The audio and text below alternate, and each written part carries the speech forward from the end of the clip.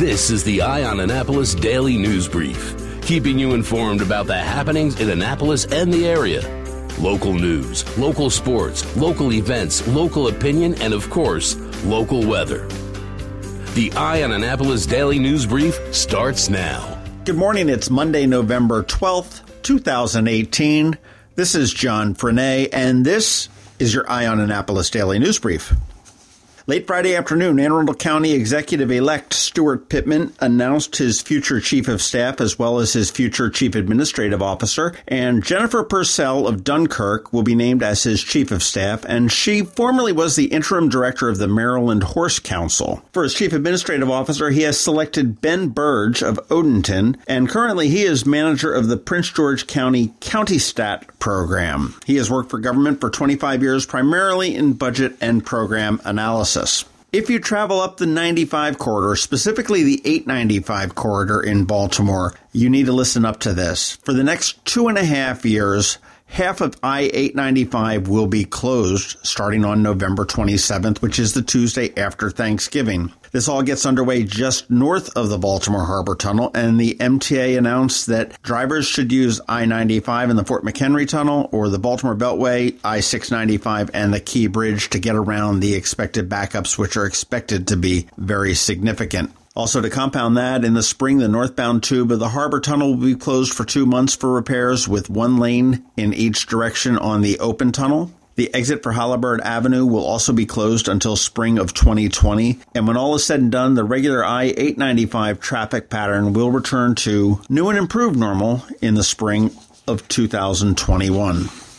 Pardon my language, but here's a real shitty deal from Tribune Publishing. Days after reporting a third quarter loss, and as it entertains bids to buy up its newspapers, Tribune Publishing is planning to offer buyouts to full-time, non-unionized workers who have been with the company for at least 10 years. That in of itself is not too bad. Now, the Tribune does own the Capital Gazette as well as the Baltimore Sun, and they are offering a, quote, enhanced package of incentives that includes a longer severance pay and an opportunity to continue with medical, dental, and all of that stuff through the severance period. A letter sent from the Human Resources Department also said that unionized workers will be expected to get an equivalent offer by November 16th. Now, here's where it gets really shitty. During its third quarter conference call, the company said it recorded a net loss of $4.2 million in the 3 months ending September 30th, all of it attributable to newsprint tariff costs, which have been rescinded, and, get this, the cost following the June 28th fatal shooting of 5 people in the Capital Gazette newsroom here in Annapolis.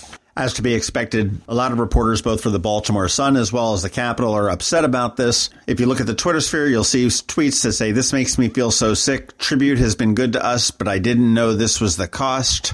Another one says, Tribune says job cuts are due to $4.2 million lost to tariffs and cost of the June 28th shooting. Funny, there's no mention of the $15 million they paid Farrow in May after sexual misconduct allegations. But yes, let's blame my dead friends. Today, the company formerly known as Trunk announced buyouts and potential layoffs. The Capital was not excluded from this announcement. Later, I found out revenue shortfalls are being attributed to the massacre of my friends. I get that business is business, but there is such a thing as ethical business.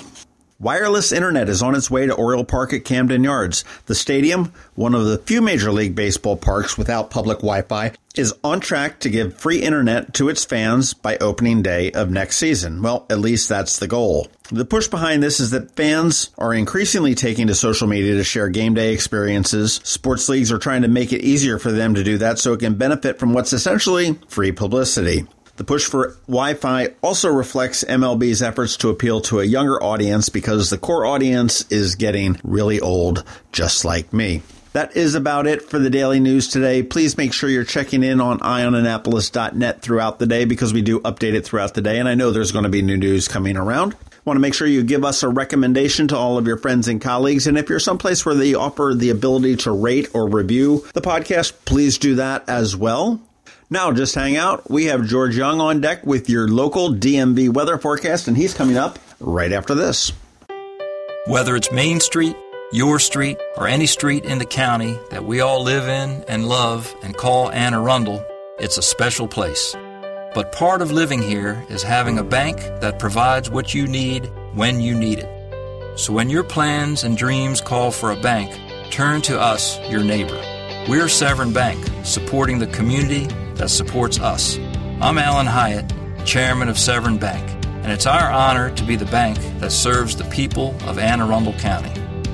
One thing that we never forget is that as a member of this community, it's our responsibility to be committed to helping you and our county thrive. Like you, we live here, we work here, and we play here. Severn Bank, we're here with you.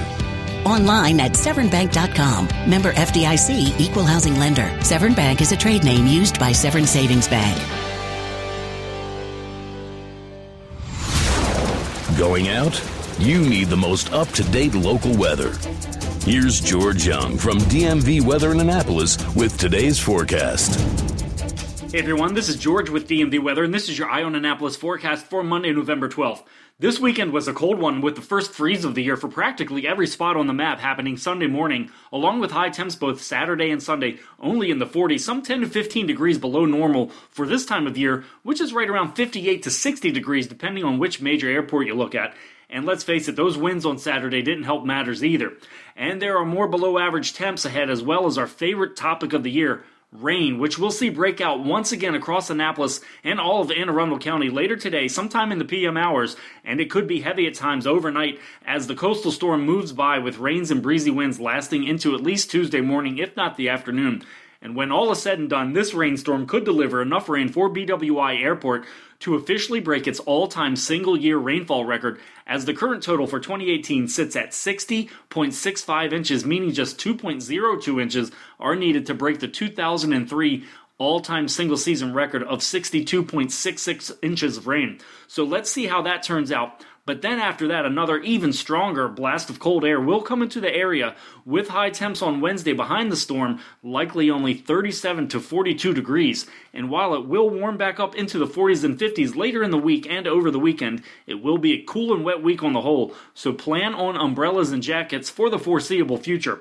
Okay, that's it for today. Make it a great day out there. Be sure to follow DMV Weather anywhere all the time at dmvweather.com or on social media via Twitter or Facebook, or especially on our free app that you can download from the Apple App Store or Google Play Store on all of your devices by searching for DC MDVA Weather, so you can always stay weather informed. This is George Young with DMV Weather. Despite the chilly, rainy weather ahead, we're only a week and a half away from the Thanksgiving holiday, which is always a great time of year. So this week more than most, remember, whatever the weather outside, have fun and be safe.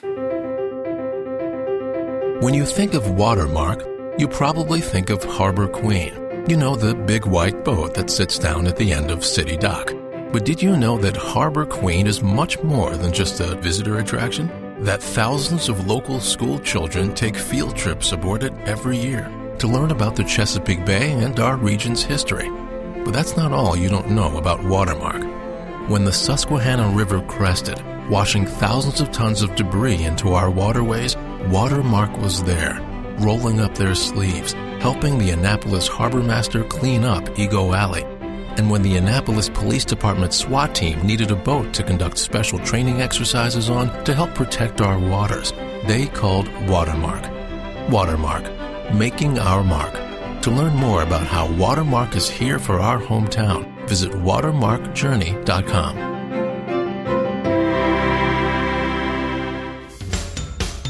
You've been listening to the Eye on Annapolis Daily News Brief. Tell your friends and colleagues this is the podcast where you can keep up on the latest with what's going on in Annapolis. And also tell them about our website, eyeonannapolis.net, where you can find even more information. This podcast comes to you every Monday through Friday at 7 a.m., keeping you informed with the Eye on Annapolis Daily News Brief. And take a moment to listen to our other podcast, The Maryland Crabs, released every Thursday at noon.